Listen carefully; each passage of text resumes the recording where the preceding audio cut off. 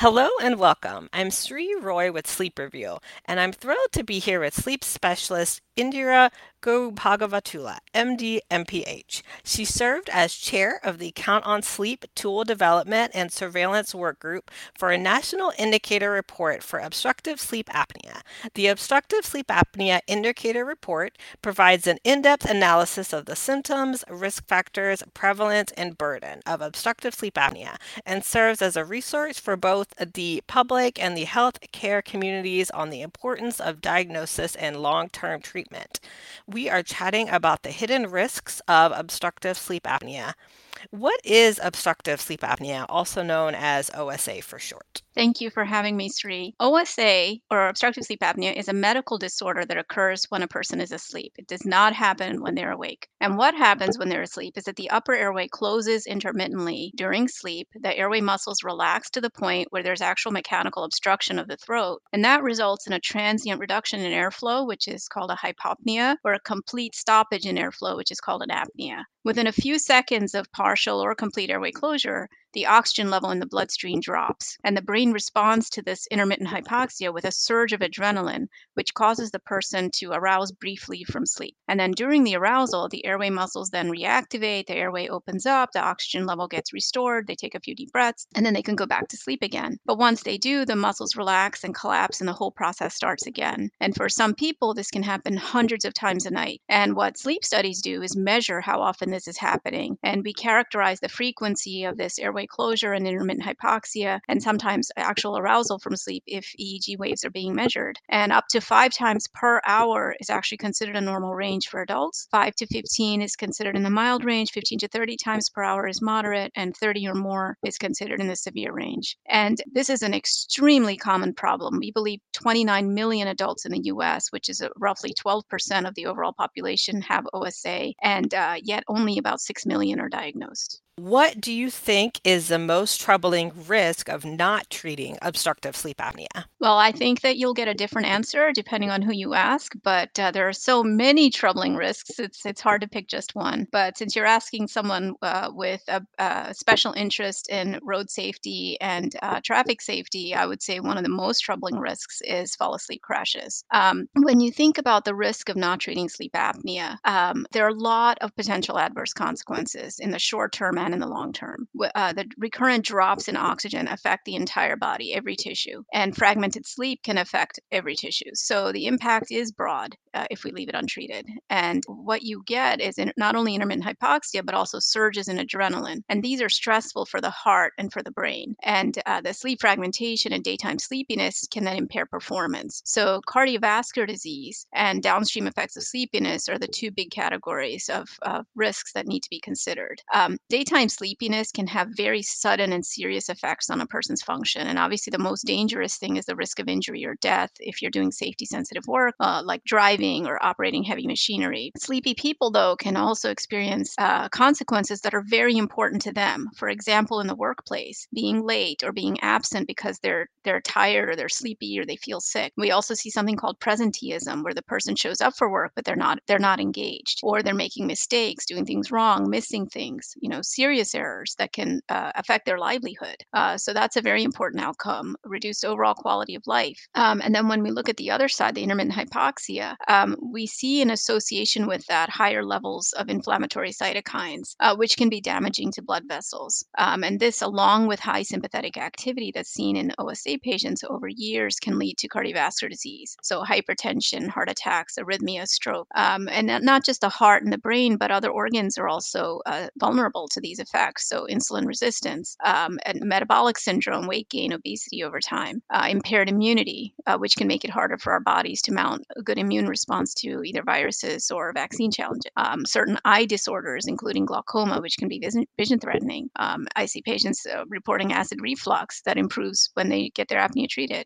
Sexual dysfunction. So the bottom line is that we need oxygen and we need sleep, and our entire body needs oxygen and needs sleep. And this is a treatable disorder. So the fact that 80% of people are undiagnosed means that there is a huge burden of preventable illness that can be attributed to sleep apnea.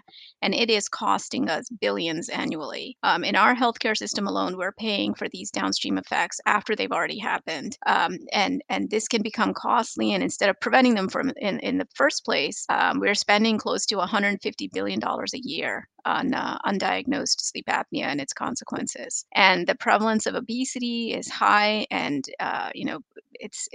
it's another indicator of how big the problem is, because obesity is a major risk factor for sleep apnea. Let's dive into some of the aspects that you just touched on, some of the morbidity linked to obstructive sleep apnea. So, treatment resistant hypertension is a frustration for patients and clinicians. How has treatment resistant hypertension been linked to OSA? So let's just define treatment resistant hypertension. It means that in spite of using three or more medications, the person's blood pressure continues to be high.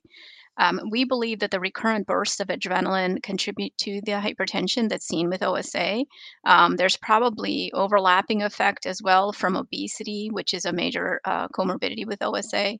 Um, Now, we have evidence from longitudinal studies as well as randomized trials of people with hypertension who've received either CPAP therapy or a placebo, and we know that CPAP is effective in lowering blood pressure. There are several meta-analyses that have been published. So the good thing about this is that treating sleep apnea effectively reduces the levels of adrenaline type chemicals in the blood and lowers blood pressure.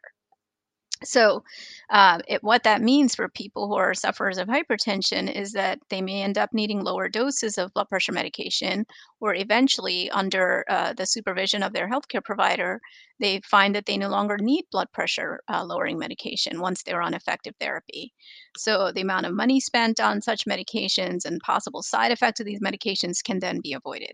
So, anyone with treatment resistant hypertension, the estimates of prevalence suggest that 80% of those people have untreated sleep apnea. So, if you see somebody who's on multiple meds for blood pressure lowering, it's a really good idea to screen those people for sleep apnea and get them treated. What about impaired brain function? How can the impaired brain function linked to OSA manifest in patients? That's a really important question. We rely on our brains for most of our waking activities, and our brain function can get impaired in a number of ways. So, people with sleep apnea, because of the recurrent sleep fragmentation that happens, the constant arousals to reestablish airflow, means that they're not getting the restful sleep they need. And their brains are now being subjected to not only low oxygen levels, off and on throughout their sleep period, but also the constant interruptions in sleep. Without restful sleep, daytime sleepiness becomes a concern. So people may experience actual falling asleep inappropriately in the daytime when they are trying to do things like attending meetings at work, or while sitting or trying to be in a conversation, or in front of a TV show or at a movie theater, or importantly, while driving, which can be really dangerous and life threatening for the person, and also poses a risk to others on the road.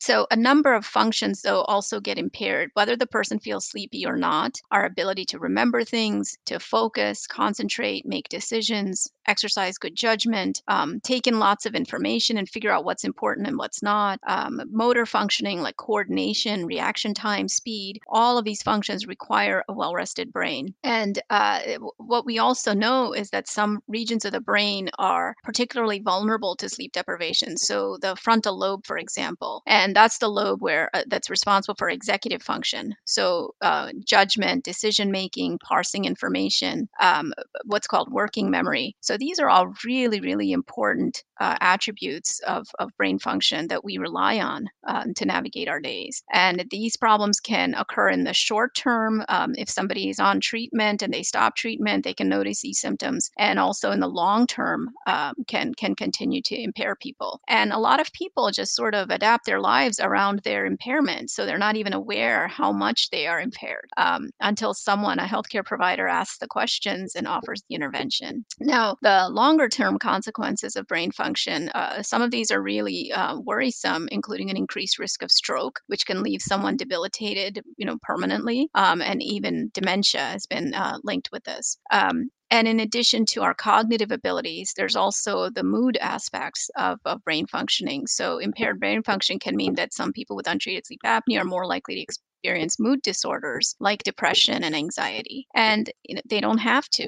right? This is preventable. So if we can get their apnea identified and treated, they can notice an improvement in their mood. Wow, yeah, that's some compelling data. What evidence is out there that erectile dysfunction and female sexual dysfunction can be tied to OSA? So let's talk about these terms. Sexual dysfunction means a failure to achieve and maintain an erection or sexual satisfaction. Most of the evidence comes from observational studies instead of randomized trials, but there is a meta analysis of 9 observational studies with over 1,000 people. And the pool data suggests that sleep apnea doubles the risk of erectile dysfunction in men and female sexual dysfunction for women. So, this is something that a lot of people don't necessarily admit to their doctors or want to talk about. It is a sensitive subject. So, for healthcare providers to, who are treating these disorders, it's a really great idea to ask about sleep apnea in these subgroups.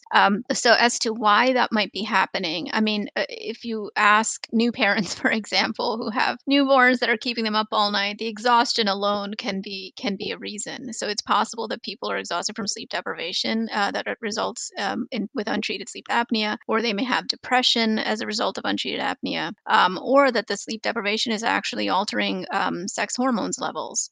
Or it could be coexisting obesity or diabetes or some other comorbidity that's occurring with sleep apnea.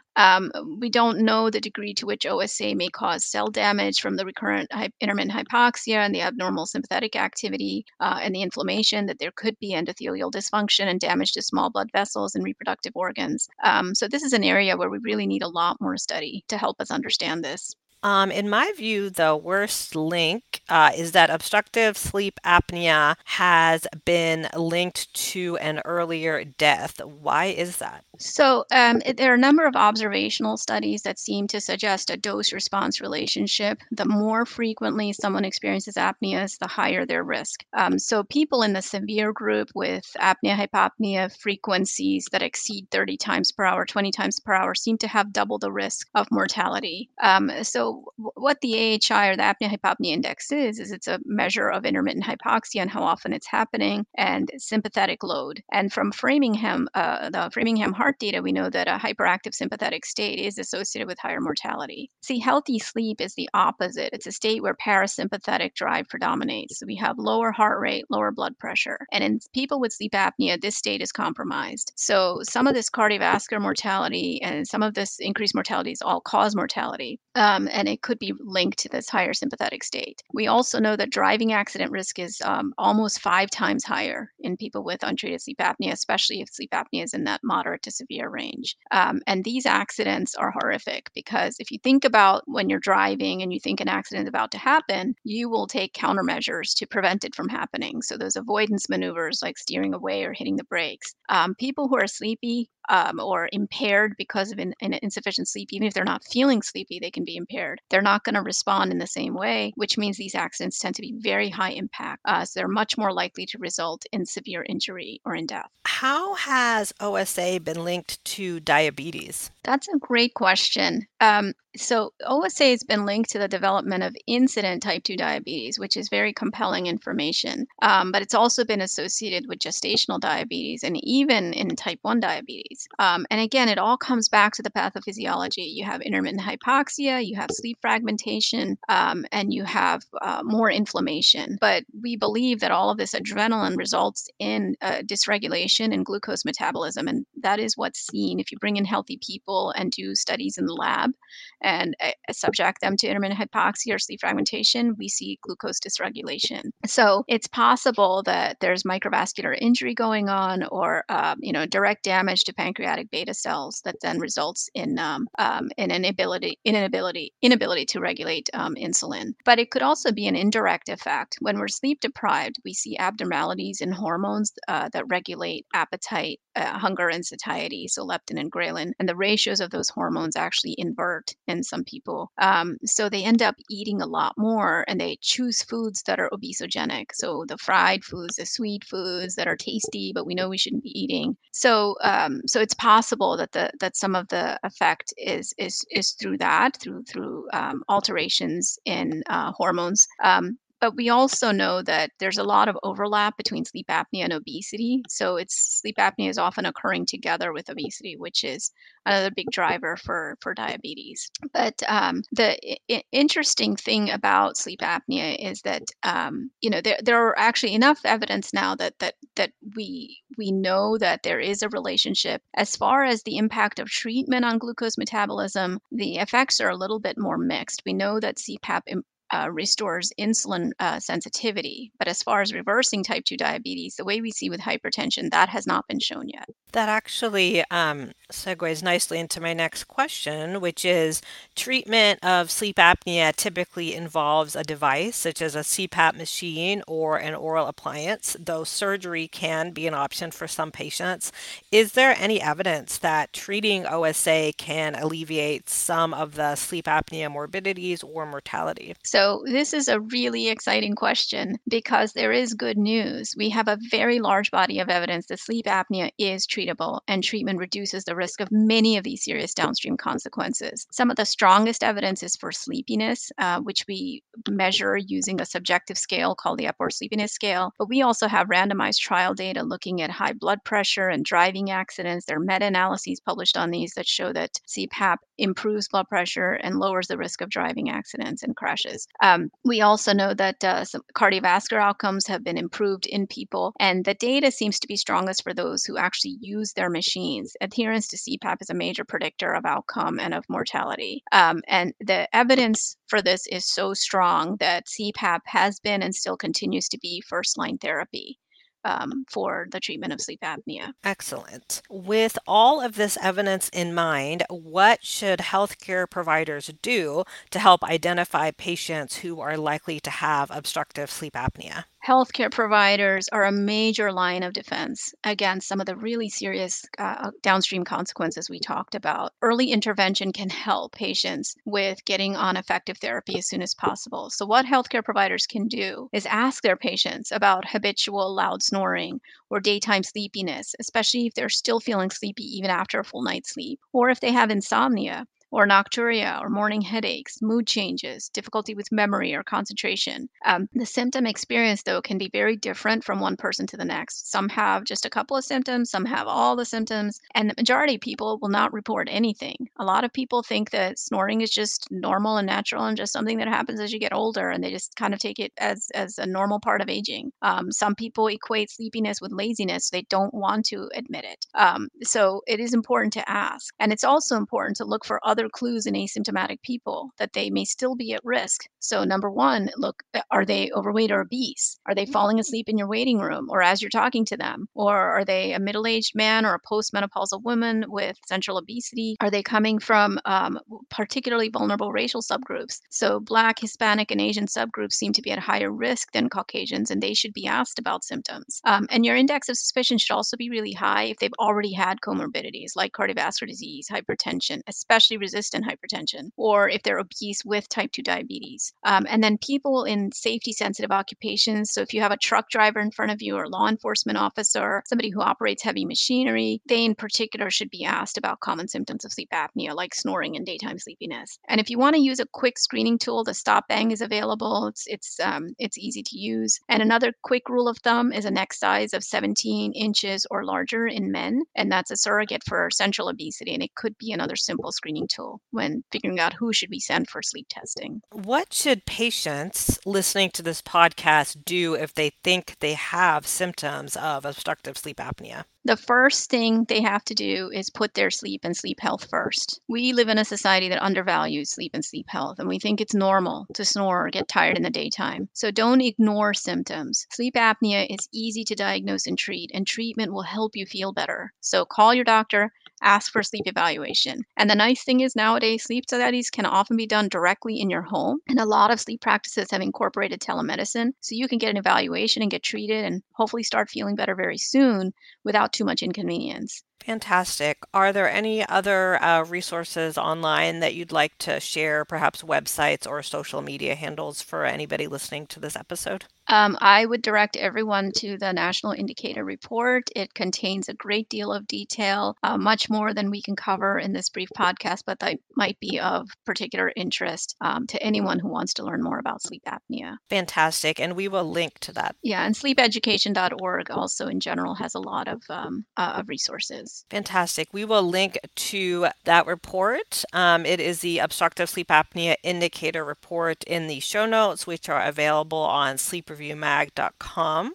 Thank you so much for chatting with us about the hidden risks of OSA. You can find Sleep Review at sleepreviewmag.com. Go to sleepreviewmag.com/podcast for the show notes, and on LinkedIn, Facebook, Twitter, and YouTube. Thank you so much for tuning in to this episode.